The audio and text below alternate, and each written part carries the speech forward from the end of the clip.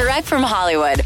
GMA has been entertaining music fans for several years now with their GMA Summer Concert Series. And while they understandably can't be hosting them in Central Park this year like they have in years past, the show will go on. And they'll kick off the season on Friday with none other than Katy Perry, who will be performing her new hit single, Daisies, live from home.